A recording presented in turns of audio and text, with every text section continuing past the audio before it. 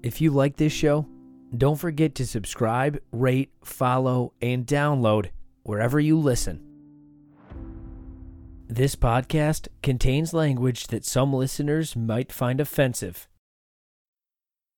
It was April 3rd, 1994, a snowy Easter Sunday just before 8 in the morning when Heidi made her last transaction at the D&W convenience store in Mexico where she worked, and then disappeared. But the big question remains tonight, where is Heidi Allen? They said they grabbed her from behind the counter and dragged her out the door and threw her in the back of Michael Bohr's van. I do know Michael Bohr had a white van during. Well, it's not even, they didn't even bring her in the house. They had her in the van. What do you think happened to Heidi? What was done with her body? He laid down in two areas, which was a sign. It's an indication that there were human remains. All I know is they ended up chopping her up. If they would have put that van on my trailer and Heidi would have been in that van, that's where it would have went. Right to the shredder. I've been in this from day one. There's nothing else I can say. This is the story of Heidi Allen. The story of a small-town kidnapping where corruption got in the way of justice. The truth is finally coming out.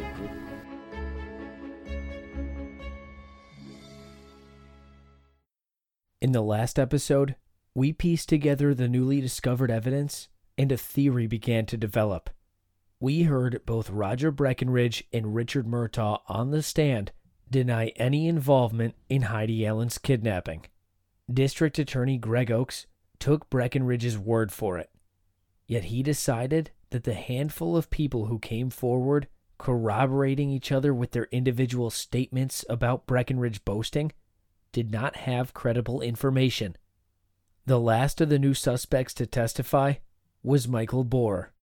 Here's reporter Alex Dunbar. He was just so odd. I remember this.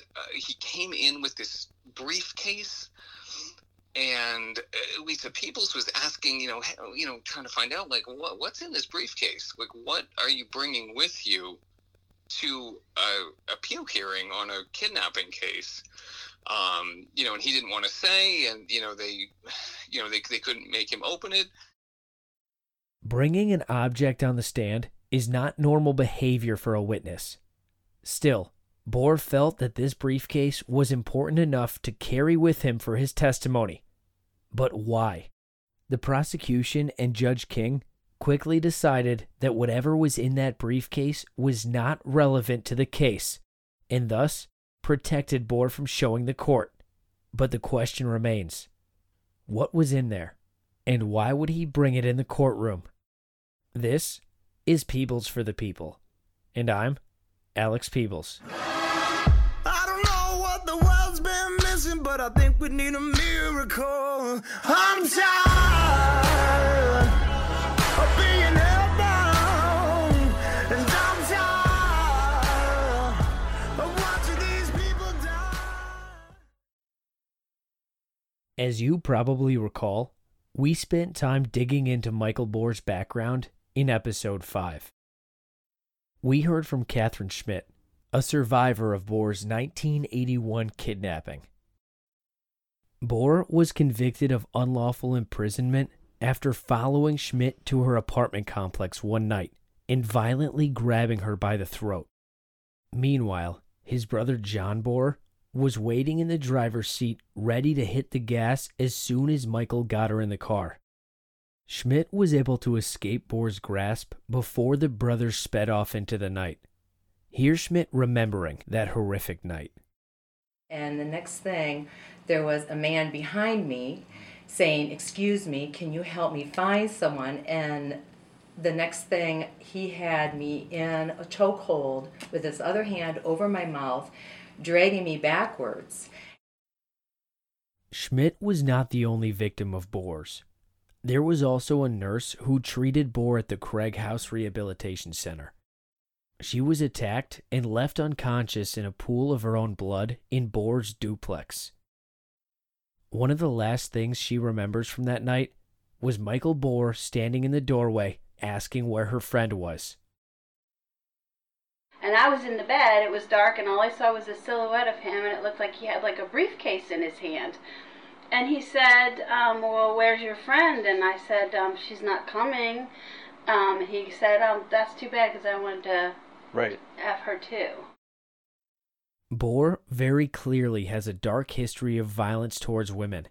But at the start of the hearing, the Oswego County Sheriff's and the District Attorney's Office had no clue about his violent past. However, the sheriffs and DA were aware of several people that came forward to say that they heard Bohr admit to or hint at involvement in Heidi's kidnapping. One of those people was Tyler Hayes. He called police in 2000 after Bohr broke down in tears in front of him at the Liberty Bell Tavern. Hayes said Bohr admitted he knew what happened to Heidi and that the Thibodeaus were innocent. Hayes testified at the hearing in 2015 about his run-in with Bohr. During his testimony, Oakes tried to cast doubt on the idea that Hayes could remember what Bohr said 14 years earlier, an issue which Hayes had no problem addressing on the stand. Oakes: so it's been 14 years. Would you say that your memory may have faded a little bit over 14 years? Might not recall things as well as you did 14 years ago? Hayes: no, but I mean, in this case, when somebody makes admissions to a murder, it's not like, oh, I forgot where I put my car keys. Hayes had even called the sheriffs that night in 2000 to report what Bohr said to him. Although the sheriffs never followed up on that lead, handwritten notes documenting what Hayes said were taken. So for Oakes to question Hayes about his memory from that night made no sense. And the information Hayes offered wasn't turned over to the defense until he came forward to the defense 14 years after his run-in with Bohr. This was not the only time Bohr's name came up in relation to the kidnapping. There was also the time he ran up and down a road in Mexico, New York, screaming that he knew what happened to Heidi, an outburst which earned him a visit from investigators in 2013. You need to explain that to me. Why you run up down the road, say, call Bobby Wheeler, I know about Heidi Allen, call Bobby Wheeler, call FBI. That's what I'm looking for. You need to explain to me why you were there doing that. I was proving to somebody, and I'm trying to remember who it was. I can't remember what led me to it. I was absorbed in the scanner back then, okay? And I was bringing in the all police scanner, you mean? Scanning stuff. Like I said, I really abused my brain back then, stress-wise. I was recovering from acute anxiety and from working at IBM. And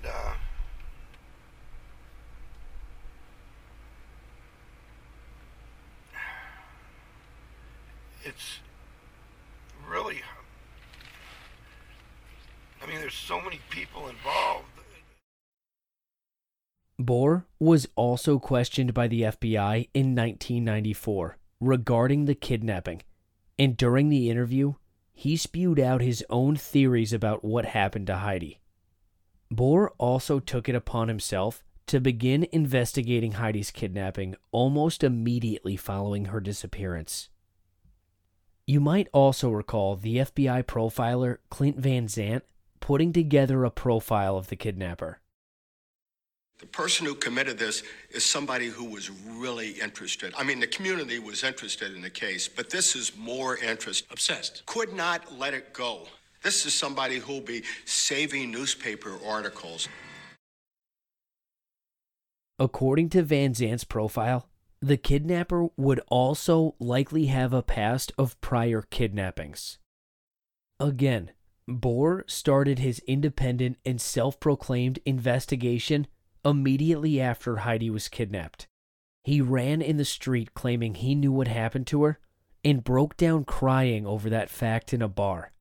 He also had a box filled with documents and newspaper clippings related to the case that he turned over to investigators in 2013. He clearly seems to fit some of Van Zant's criteria. I bring all of this up for a reason. Even without knowledge of Bohr's criminal history, it seems he knew more about Heidi's kidnapping than he was letting on, and at the very least, seemed worth looking into.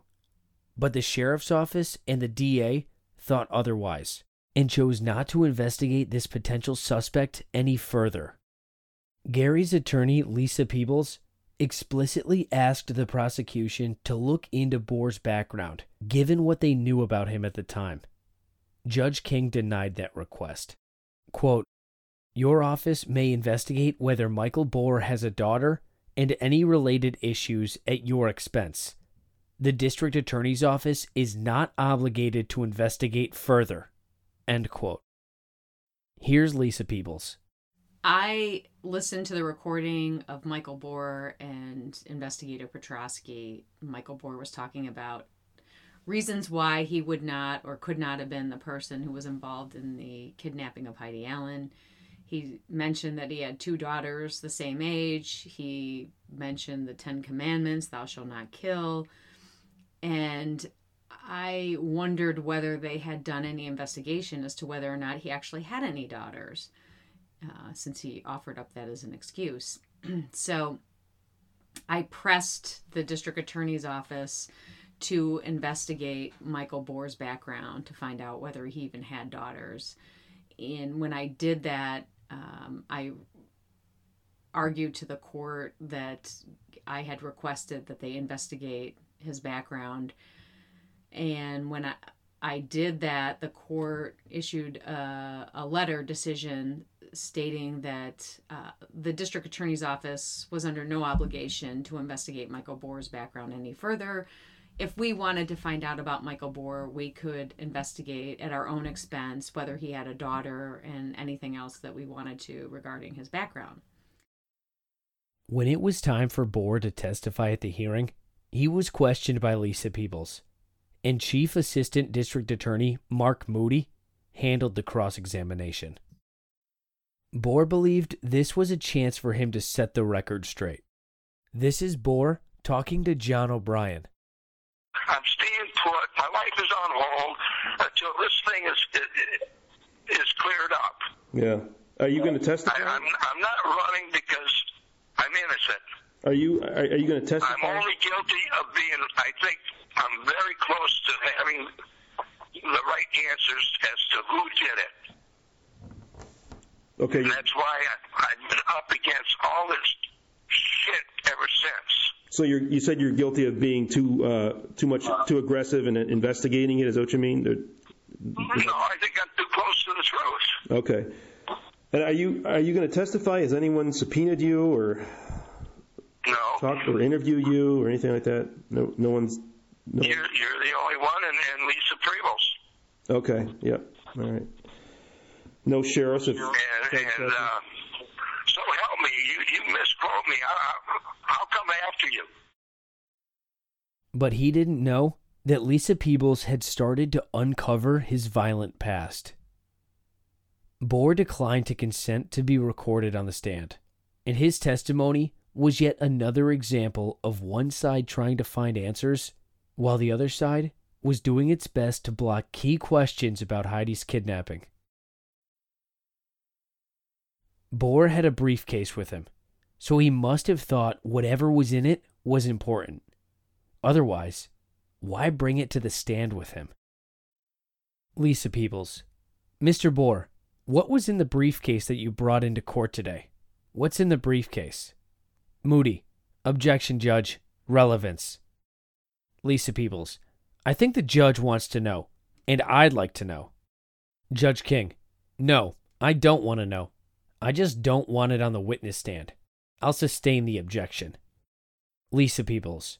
Well, does it have anything to do with the Heidi Allen case? Moody. Judge King. If you want to, did you issue a subpoena Dukas Takem for his documents? Lisa Peebles. No, I didn't, Judge. But he brought them here in court. Judge King. Sustained then. Why would Judge King not want to know what was in that briefcase? Whatever it was inside the briefcase was likely relevant enough for Bohr to bring it with him. In an interview with John O'Brien before the hearing, Bohr told him about a briefcase he had that was stolen. All right, the guy that knows for a fact who stole my briefcase, and that briefcase was a lot more organized than what I gave the sheriffs, and it was a lot more complete. All right. There were statements in there. I offer this because it shows that Bohr kept documents about Heidi's kidnapping in a briefcase. Let's take a quick break. By now, you already know how obsessed I am with the game Best Fiends. It's hands down my favorite game to play after a long day. Not only am I winding down when I play it, but it keeps my mind engaged as I try to solve puzzles and beat levels. The coolest part, though, is exploring all of the different worlds within the game. I think my favorite world to explore is the Ominous Ocean. Man, what a fun challenge. I find myself playing whenever I get a minute of downtime, and I can play anywhere. I don't need Wi-Fi or any bandwidth to play. Best Fiends also allows me and my family to stay competitive with each other from a distance. Engage your brain with fun puzzles and collect tons of cute characters. Trust me, with over 100 million downloads, this 5-star rated mobile puzzle game is a must-play. Download Best Fiends free on the Apple App Store or Google Play. That's friends without the R, Best Fiends. This episode of Peebles for the People is sponsored by Himalaya Ashwagandha. 2020 has been a stressful year for me, and I've been searching for something to help me manage my stress. Finally, I can say that I have found that something in Himalaya Ashwagandha. Stress, anxiety, worry, pressures, at home, at work, kids, coworkers. There's so much that causes stress and anxiety these days. We're all just looking for that natural way to take the edge off and protect our mind and body against it. Himalaya Ashwagandha helps me navigate through my daily stresses and anxiety. Now, what is ashwagandha? The simple answer is ashwagandha is an herb. In ancient times, ashwagandha was considered the king of Ayurvedic herbs, and it was used for a wide variety of conditions. In functional medicine today, we harness the power of ashwagandha primarily to help our bodies adapt to the stress of modern-day life, so we can feel calm and balanced. Himalaya Ashwagandha is organic, non-GMO, contains no binders or fillers, and is clinically validated for safety and efficacy. Stress less and find calm with Himalaya Ashwagandha. The best part? Get 20% off your first purchase on Amazon with discount code Peebles20. That's PEEBLES 20. Check out the show notes for more details on this episode's sponsorship with Himalaya. Lisa Peebles moved on to ask Bohr about his life and where he was from. A line of questioning that resulted in a legal argument with Moody and King. I want to remind you, at this point, all Lisa Peebles knew was that Bohr was convicted of unlawful imprisonment. To clarify, she didn't know the details of what Bohr had done yet, only that he had been convicted of that charge. Lisa Peebles: no, I'm asking him questions about his background, which I'm entitled to do, despite the fact. Moody: I want the relevance of what his nationality is. Judge King: what's the relevance of whether he's a dual citizen or not a dual citizen? Lisa Peebles: he may not be a U.S. citizen, and that's what I'm questioning him about. Judge King: why is that relevant? Lisa Peebles: because he has a felony conviction out of Wisconsin. Judge King: why is that relevant to what he may or may not know about Heidi Allen? Lisa Peebles: because, Your Honor, it was for unlawful imprisonment of a woman. Moody: So now we're impeaching our own witness again. Judge King, I'm going to sustain the objection. I don't see whether he's a dual citizen or not is relevant.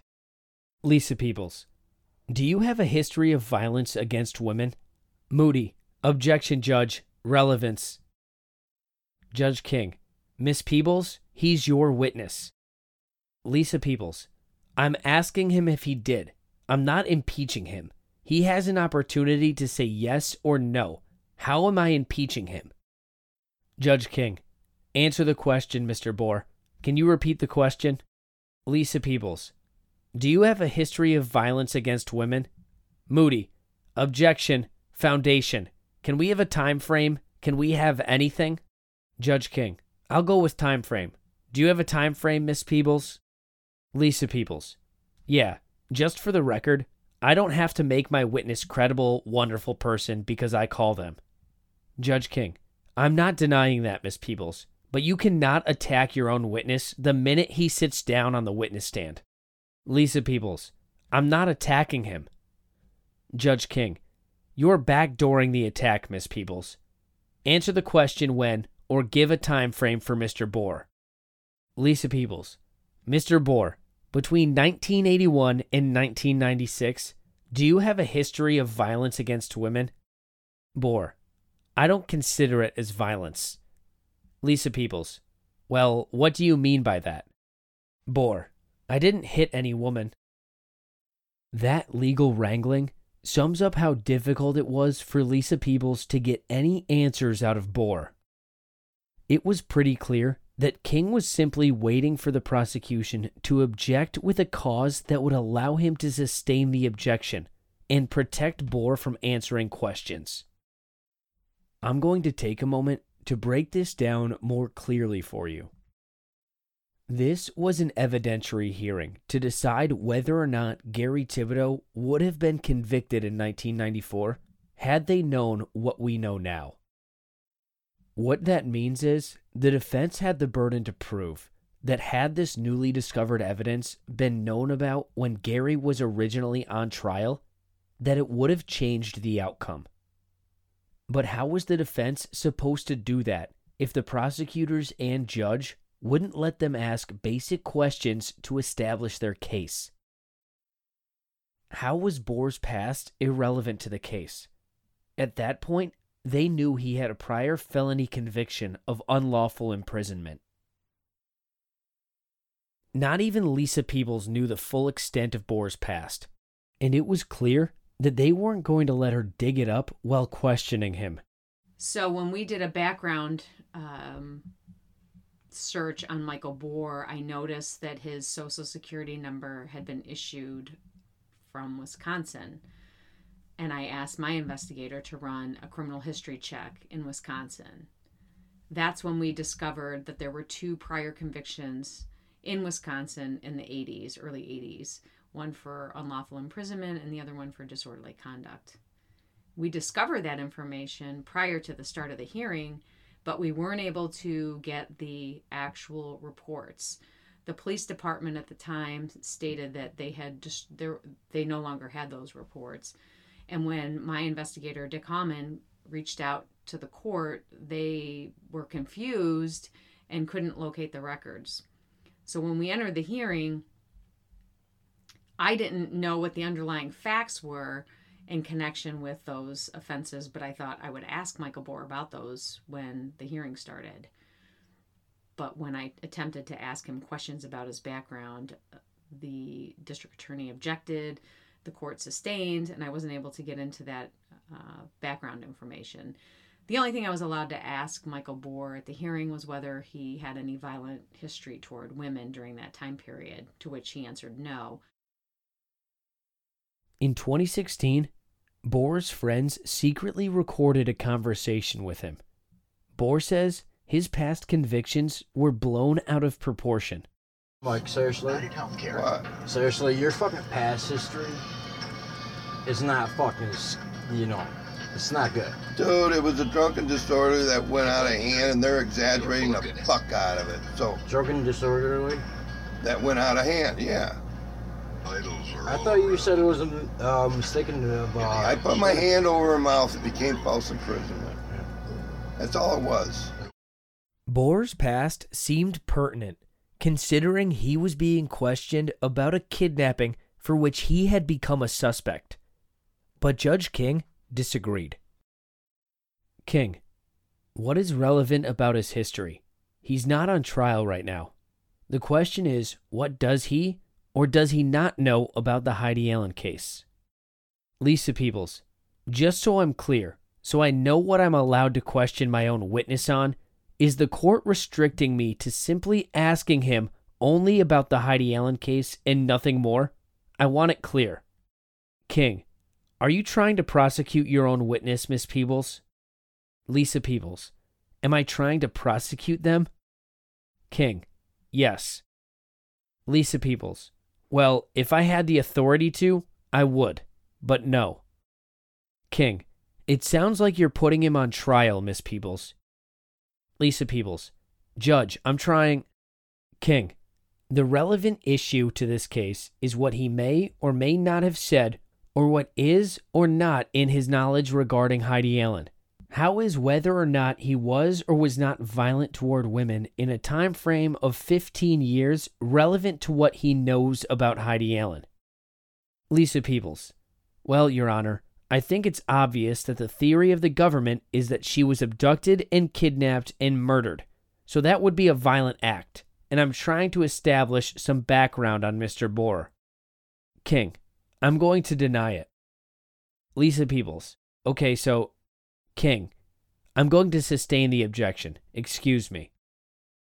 Although Lisa Peebles was shut down when trying to uncover Bohr's past while he was under oath, she was able to ask about Bohr's relationship with Heidi. By that I mean, Bohr knew Heidi because he frequented the D&W store. Bohr, I was aware of who she was. She made my sandwiches. Lisa Peebles, okay, fair enough. How often would you go in there to get sandwiches? Bohr, probably every day sometimes, not necessarily because she was there. Here's Lisa Peebles again. Michael Bohr was somebody who went to the D&W every day. He said that Heidi Allen made him BLT sandwiches and that she was a nice girl. And he wrote about, seeing her on a regular basis and living right down the street from the D&W. Then the line of questioning turned to Bohr's work. He owned a computer repair shop called MedSpars that he opened after Heidi went missing. Bohr said on the stand that he only ever hired women. One of them, Danielle Babcock, testified at the hearing recounting chilling moments of Bohr threatening her. He would tell us several times that he would do us like he did Heidi. The time period in which he was making these comments to you? What do you mean time period? Like, is it only when you were working at MedSpars? Yes. Was anyone else present when he made those comments to you? Alex McNabb and Tanya Babcock. Did you tell anyone about the comments regarding Heidi Allen that Mr. Bohr was making to you? My mom. What did you tell your mom? I just told her that he would always threaten us like to do us that he did Heidi. What made you quit your employment at MedSpars? That exactly. Here's Greg Oakes cross-examining Babcock. How long did you work for MedSpar? Not even a year. Was it closer? Is it 3 months, 9 months? Do you have a ballpark estimate? I'd say about 6 to 9 months. Did he ever talk to you about Heidi Allen or talk in the shop that you heard about Heidi Allen? Just that he would threaten us to do us as he did Heidi. He never told you that he directly killed Heidi Allen, did he? He said verbatim, "I'll do you as I did Heidi." But what did you take from the vague threat? I think that he would honestly, do anything to me? No, I didn't. But did it bother me to the point where I would quit my job? Yes, it did. Okay. But you didn't actually think he was going to cause harm to you? To me personally, no. I knew that he knew my entire family. Whether Babcock felt truly threatened by Bohr's comments did not matter. What Babcock represented was yet another person to come forward with accounts of Bohr admitting he was involved in Heidi's kidnapping. He denies ever having said that to Babcock. All this shit about me is a fucking lie. Everything? I work at GE. Damn right. You guys are working on some pretty big stuff over there, right? Like a new language. I never said that shit. Changing machines. Well, not me specifically. I work on the industrial side, so I build the world-changing machines. I get it. I had no idea. Daniel Babcock. But why would she lie? What did she have to gain by making that up? In the middle of his testimony, Lisa Peebles began questioning Bohr about his investigation into Heidi's kidnapping, a line of questioning that resulted in Bohr having an emotional breakdown on the stand. Reporter Alex Dunbar remembers Bohr's bizarre emotional episode. He broke down. He essentially had an emotional breakdown on the stand. He did not. I think there was an open acknowledgement that he did not seem all put together. You know, he really, I don't even know how to describe it in a way. He really felt like he was not in an okay place as he was testifying on this. And it, you know, as things, you know, more information came out during the hearing, that raised a lot more questions about, you know, sort of this very strange demeanor he had. He was choking up and was having trouble answering questions and seemed to be, I guess, like, I'm crying, I guess. He was really getting choked up and was getting too emotional to answer questions. I do specifically remember the judge acknowledging that Michael Bohr was, you know, struggling and was seemed in a highly emotional state, and the judge sort of saying, we're going to let this witness, you know, we're going to stop testimony for this, you know, witness to compose himself. And I remember thinking, like, that's pretty unusual. I've sat through many trials. I've heard some really emotional testimony. I don't really remember a case where a judge would be asking a witness, you know, in an appeal hearing to, you know, give a witness time to compose themselves. It was quite odd. It's also worth noting, what he was being asked about didn't seem like it should be eliciting that level of emotional response. He wasn't related to Heidi Allen. He wasn't. He didn't. There wasn't like a familial connection. There weren't a lot of the reasons where you might kind of say it's understandable why this witness, you know, may need time to compose themselves. He was describing himself just as, I mean, by his description, he was someone who ran an independent investigation into her case. It really kind of was hard to understand why he was breaking down on the stand. Was Bohr about to crack? Was this line of questioning going to get Bohr to make a confession? Lisa Peebles thought so. Well, the most alarming part of his testimony was when he began to sob when he was on the stand, and how Mark Moody, the first assistant, jumped in and objected when I asked Michael Bohr why he was getting so emotional about his testimony. And it was during a point in my questioning where I was asking him how many times he thought about Heidi when he drove by that sign, "Where's Heidi?" And the court actually intervened, sustained the objection, on what basis I still have no idea, but allowed Michael Bohr to have a break to kind of compose himself and then take the stand after, you know, he had an opportunity to gather himself. So I still don't understand the basis for the objection or the basis for the ruling sustaining Mark Moody's objection. We felt like we had Michael Bohr on the verge of coughing up a confession because he was getting so emotional. Here you have a guy in his late 50s who had no real relationship with Heidi Allen, breaking down because he drove by the sign every day. Somebody who had repeatedly told other people that he knew what happened to Heidi and that the Thibodeaus weren't involved. So that, to me, and also the fact that he coughed up this notion that Heidi was disposed of at Crosby Hill, the salvage yard. That was something that he told Petrosky when he said, you know what I mean, where's her body? So, you know, certainly there was something going on with Michael Bohr, and he had a guilty conscience about it, and I feel like we had him on the verge of confessing. During an interview with O'Brien, Bohr talked about the toll a guilty conscience takes on a person. A guilty conscience is a very powerful thing. Yeah. It's very unpredictable how a person deals with the stress of guilt. Yeah. A lot of people end up in the nut house. Yeah. Over guilt. You know, their depression is a byproduct of guilt.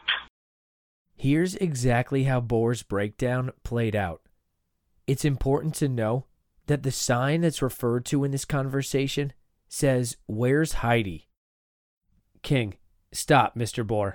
Do you need time to compose yourself, sir? Do you need 5 minutes? Bohr, no. King, take some time. Bohr, and I told him it's because of that damn sign. Lisa Peebles, that sign really bothered you, didn't it? Bohr, I always had to answer it. I don't know, but I'll find out. It's just, I'm a researcher from IBM. They ask me a question that I don't know, but I'll find out. It's just the way my brain works. Lisa Peebles, you're getting pretty emotional. Why are you so upset? Moody, objection, Judge. King, excuse me? Moody, the gentleman's emotional. Do we have to rehash why? King, I'm going to sustain it. Do you need time, sir? Before I go any further, you should know that there was no legal reason for that objection. A witness getting emotional is not a legal reason to object, let alone sustain an objection. Why was Bohr getting emotional on the stand? Why did he feel so attached to this case? And why wouldn't Judge King and Mark Moody let Lisa Peebles pursue that line of questioning in order to find out? In 2016, Bohr's friends asked him why he began investigating the case. A question that Bohr couldn't answer. What led you to be the investigator, or like an investigator into the Heidi thing? What was? Oh, I can't answer that. What drove you to want to be? You can't answer that question without a lawyer. No, I can't. Damn right. Mike, what the fuck, dude? Can't answer that. After months of searching, I was able to get a hold of Michael Bohr to ask him about Heidi's kidnapping for myself. A record search puts him in Alabama, but his phone number indicates he may be in Ohio. To be honest, when I called him, I didn't know what to expect. After all, my mother openly accused him of Heidi's kidnapping and murder. Our conversation was brief. You had some theories about what happened to Heidi, and I just wanted to give you a call and see if I could talk to you about it. No, I don't want to talk about it at all. It's the whole thing's turned into a total clusterfuck. So, what do you think happened to her? I'll keep my opinions to myself, thank you. Setting aside Bohr's horrific criminal history, his intense interest in Heidi's kidnapping just didn't add up. But Judge King seemed to see the good in Bohr, characterizing him as simply a gentleman with a concern. This excerpt of the transcript is a legal argument after Lisa Peebles tried moving Bohr's handwritten notes about his investigation into evidence. Lisa Peebles: all right, at this time, Your Honor, I'd like to offer into evidence exhibit, what's the number on there? King: 53. Lisa Peebles: 53. Moody: for what purpose? I guess I object to the relevance. Lisa Peebles: he just explained they were handwritten notes that he kept about the Heidi Allen case. I think it's relevant. King: how? Lisa Peebles: how? King: he's not an investigator. He's a gentleman who has a concern. Lisa Peebles: Judge, I think it's relevant. I'm offering it and... King: how? Lisa Peebles: because he has notes in there from a psychic about details surrounding Heidi Allen and her disappearance. King: from his own testimony, that's a self-proclaimed psychic. Lisa Peebles: he wrote those notes. I want to ask him why. How is that not relevant? It goes to the heart of the matter. King: it does? Lisa Peebles: yes. King: how? Lisa Peebles: how? We're here because we're accusing them of being involved in Heidi Allen. King: you are. Nobody else is. Lisa Peebles: well, Judge, he's here. I called him as a witness. I'm asking him questions. He's admitting it. King: admitting what? That he wrote the notes? Lisa Peebles: yes. King: I'm sustaining it. It's not relevant. Lisa Peebles: Your Honor, we're contending that the notes explain exactly what happened with Heidi Allen, and we think it's relevant and we're moving it into evidence. King: you're asking to move it into evidence. Lisa Peebles: yes. Moody: objection. Now it's hearsay. Now they're offering it exactly for the truth of the matter asserted. King: sustained. Earlier, we heard Judge King restrict Lisa Peebles to questions related to Bohr's knowledge about Heidi's kidnapping. But here, when she attempted to present direct evidence of his beliefs and statements on the matter in handwritten notes, she was denied yet again. We discussed Bohr's notes in episode 5. In those notes, he wrote, quote, Heidi hid a bracelet behind the seat of the vehicle. Real good. End quote. For the record, Heidi's bracelet somehow ended up in her cousin's mailbox years after the kidnapping. In his handwritten notes, Bohr also included a theory of what happened, a theory which he claimed a psychic told him. Quote, she was beaten with a pipe and stabbed over and over again, but she was still alive. She said she was burned. She also said Heidi hid something wherever she was held and everybody in her family would know it was hers. End quote. Maybe Bohr did get all of this information from a psychic. Or maybe he was drawing from memory. And maybe, after all of these years, his guilty conscience was catching up to him. It's very unpredictable how a person deals with the stress of guilt. Again, it's helpful to take a step back and consider that this was an evidentiary hearing, so all the defense needed to prove was that the information presented in this hearing could have changed the verdict if it had been discovered back when Gary was originally on trial in 1994. It's also important to remember that the only thing anyone, even the defense, knew about Bohr's past up to this point was that he had multiple criminal convictions. But consider this. Consider that witnesses came forward with accounts of Bohr's admissions and that the FBI profile created stated whoever was responsible would be obsessed with the case, would collect newspaper clippings, and call in false leads about the case. Bohr had all the makings of a suspect in the kidnapping, and yet his own notes and thoughts on the case were not important enough to admit as evidence. It was difficult to follow the judge's logic. While King agreed that Bohr's notes should not be admitted, when prosecutors sought to admit someone else's notes into evidence, King had no problem with it.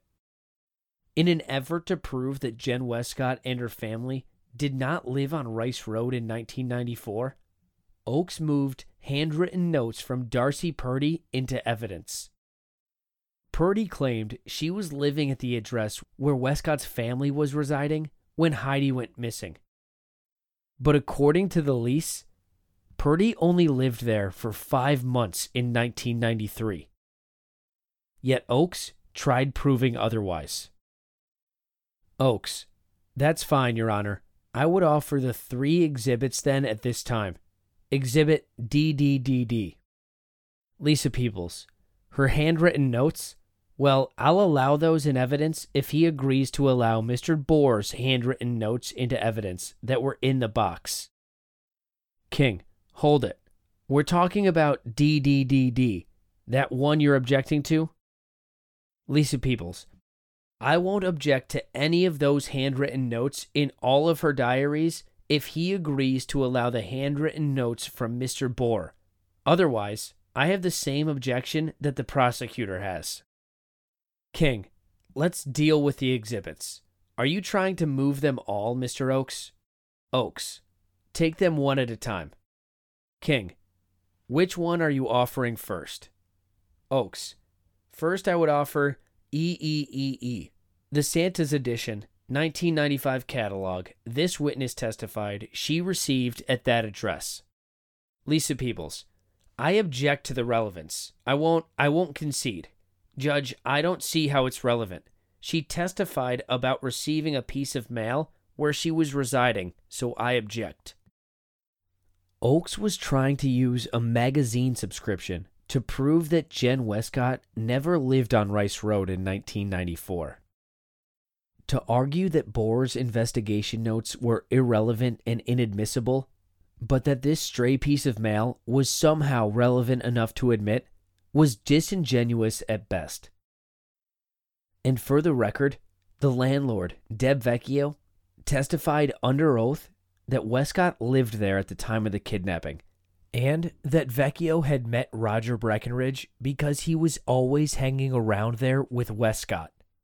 Westcott also sent a Facebook message to Carl Robinson, telling him not to tell anyone she ever lived on Rice Road.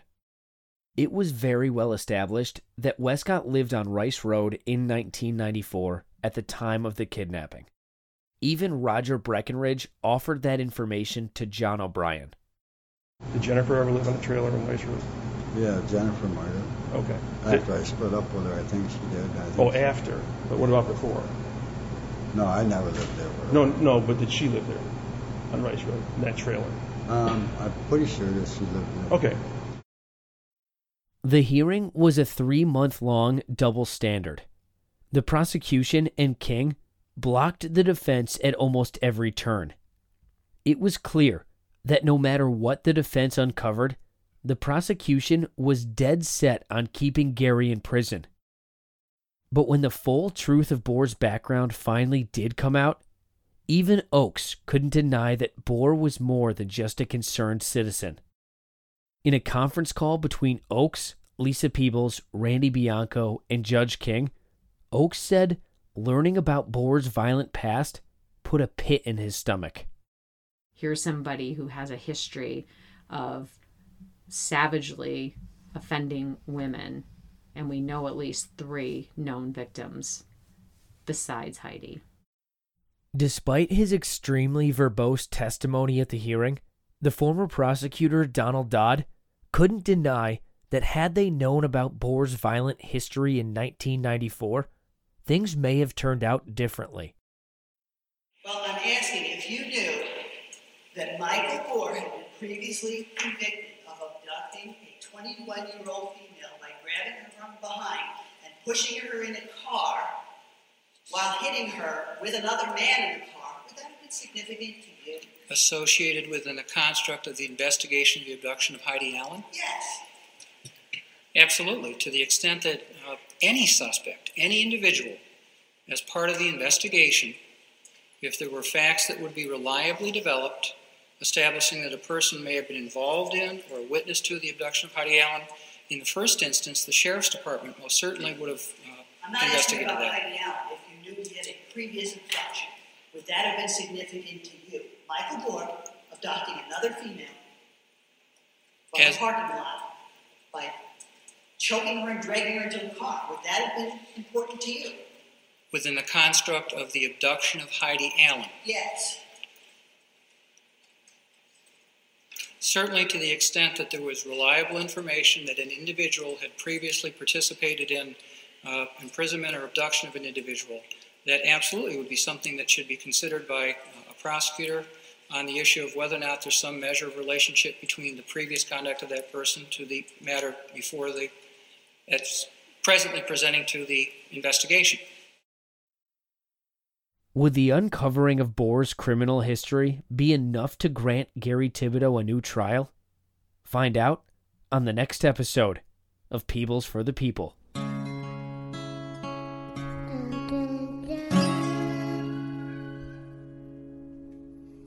Lord, won't you let that free man go? Lord, won't you let that free man go? Lord, won't you let that free man go? Lord, won't you let that free man go?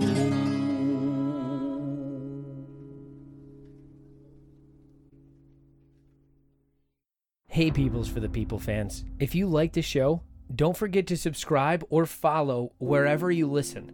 And if you want to stay updated on new happenings as I uncover things, go over to Twitter and give me a follow at AlexPeebles93. That's where you can find information about new episodes coming out and where you'll see exactly what I've dug up in the process of creating each episode. And if you have any questions for me about the show, feel free to tweet at me, and I'll do my best to get back at you.